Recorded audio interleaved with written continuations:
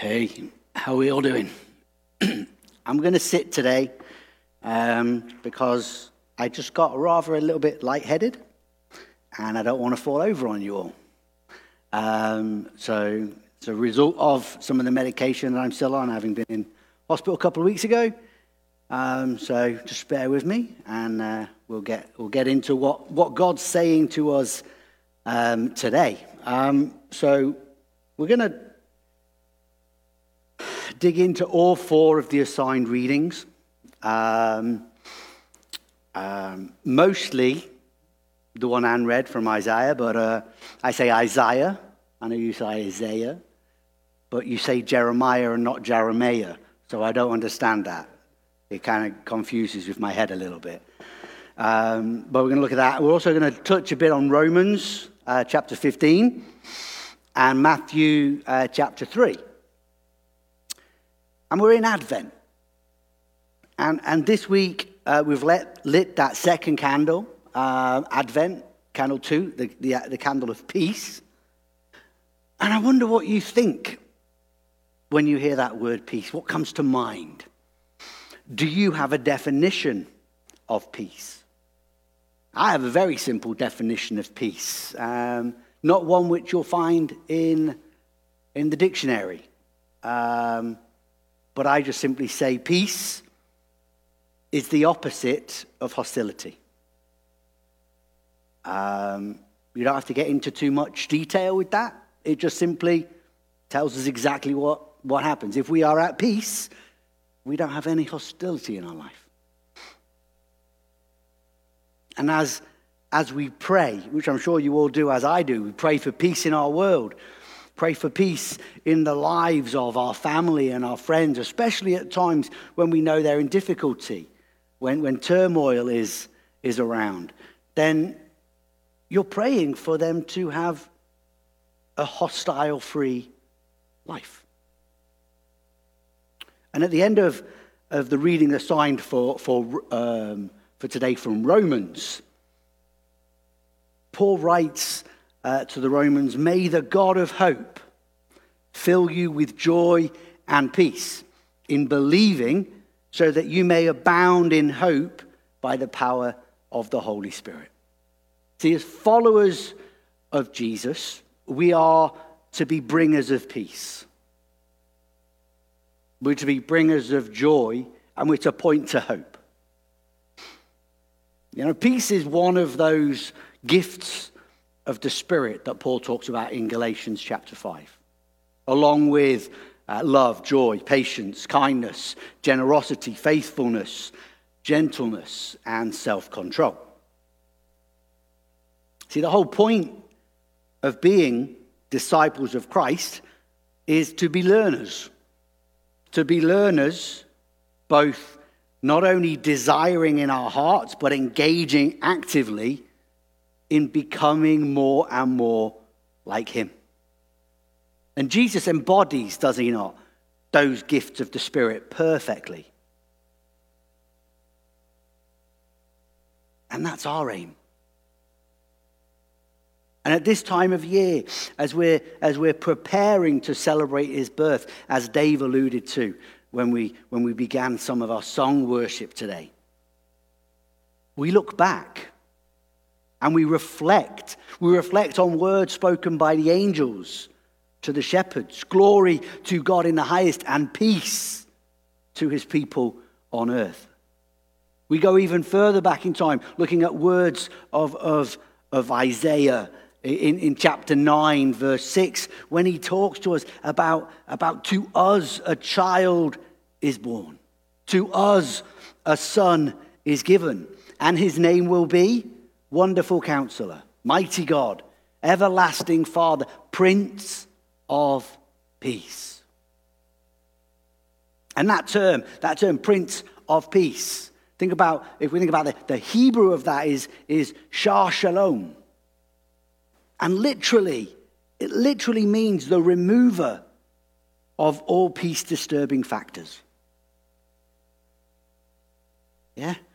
Or as I would define it, the removal of hostility.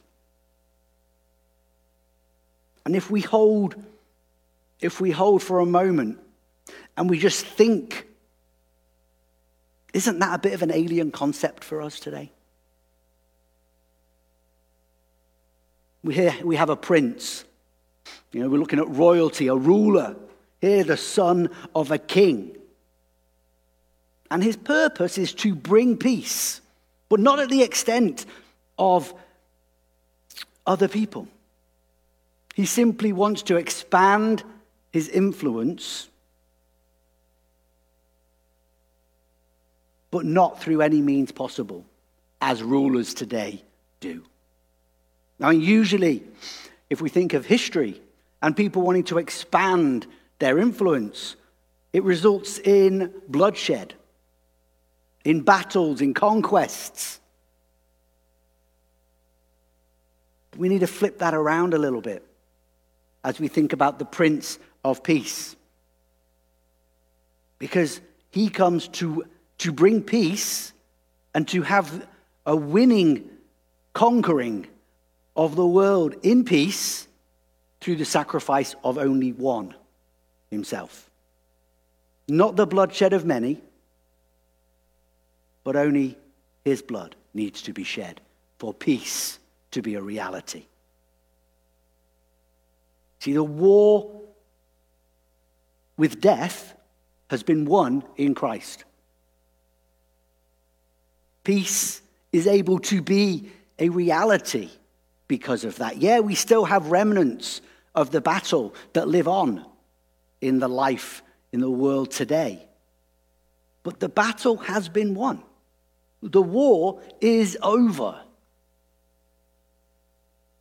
And that reading that Anne read today for us from Isaiah 11, it points, Anne laughs at me every time I say that. Every time. She's like, which way is he going to say it? I can see her. She's laughing at me now even. But that reading, it paints, for me, a beautiful picture of what it is that the world will look like in the full reign of Christ. In that reign of peace. And just pick out some of those words. We know that it is out of the fallen dynasty of David that this new ruler has come and will come again. Yet the shoot of Jesse having been David's father, and the shoot being the Messiah, the bringer of peace, the initiator, I should say, of peace. And as we are to follow his example, we're to be those bringers of peace. And to know that this king is going to do things in a different way. Yes, he will build on the anointing that the Davidic line had and continues to have, but he will lack the weaknesses that the kings that have come before had. See, this new shoot, this shoot of Jesse, the Messiah, the new king, is going to know and he's going to show compassion for the oppressed and strength toward the oppressor. And that imagery, the imagery that comes from reading on in this passage, we get really that description of a true life. We get a description of what God intended the world to truly look like. It's quite breathtaking. It's like a return to Eden. Words from the prophet that Jesus himself read from the scroll as he attributed to himself, reading, and we can pick that up in Luke chapter 4. When you get home, you might want to reflect a little bit on some of that. But the Spirit of the Lord shall rest upon him, the Spirit of wisdom and of understanding, the Spirit of counsel and might, the Spirit of knowledge and the fear of the Lord. His judgment is not going to come by what he sees and what he hears, but it's going to be with righteousness. And when we look about what is seen and what is heard, when we look around the world today, there's a lot that's hidden. And that's what we're looking at, really what's being dug into here. He sees everything. He hears everything. It's not just the obvious things. So when we try to hide things, we're not really hiding them from the one who gives us peace. Actually, our hiding is doing anything but allowing that peace to truly enter and come in. See, his judgment is righteousness. And through all of this, as the reign of peace truly comes and settles here with us, then a time will come when all acts of war, all violence, is no longer needed. Hostility will be a term that is rendered obsolete. And even that will be the case in the animal kingdom. Yeah, we read the wolf and the lamb will live in harmony.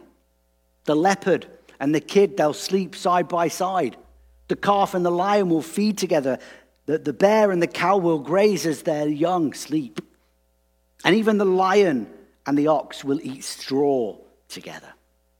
That's a picture of peace throughout the world. A time when the earth will be full of the knowledge of the Lord.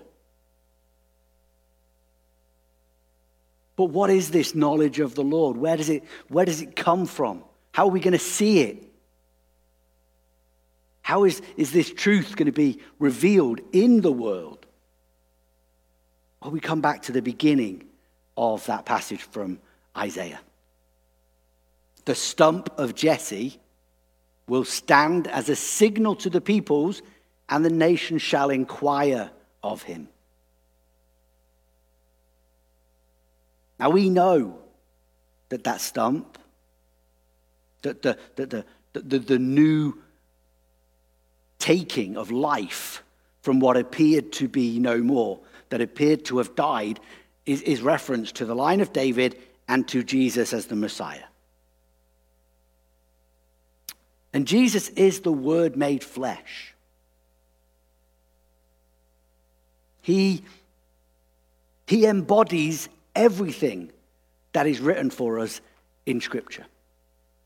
Everything that is in the Bible that we read is embodied in Christ as he walked this earth. Is embodied in him still as he sits at the right hand of the Father.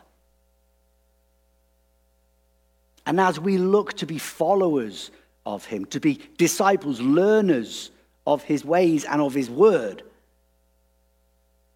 we look more deeply, do we not, to get to know him, to get to know his word, to be more reverent, more fearful reverence, to be more fully entering into relationship with him, where we're giving more of ourselves.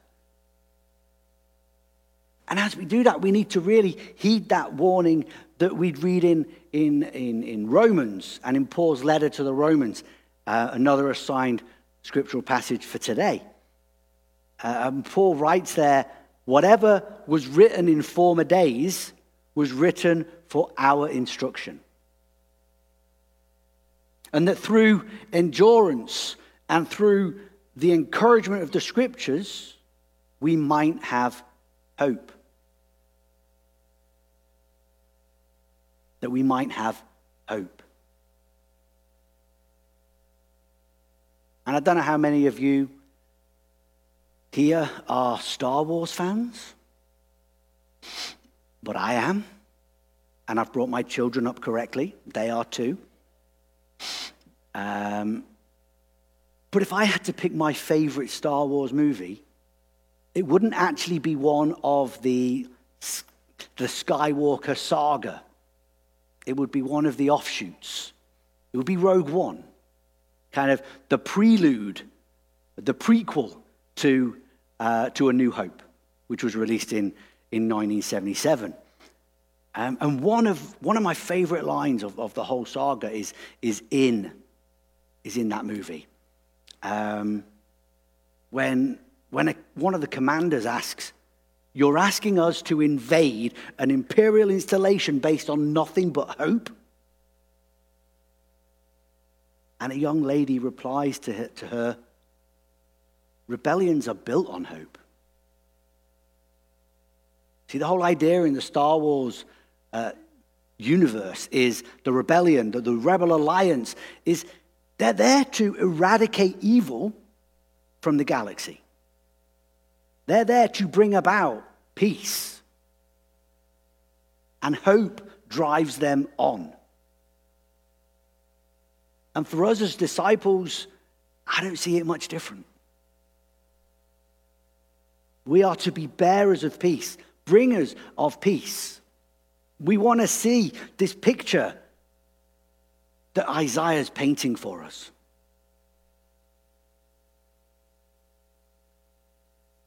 And we need to do that through our words, yes, but our actions too. Through our living and learning to be more and more like Jesus.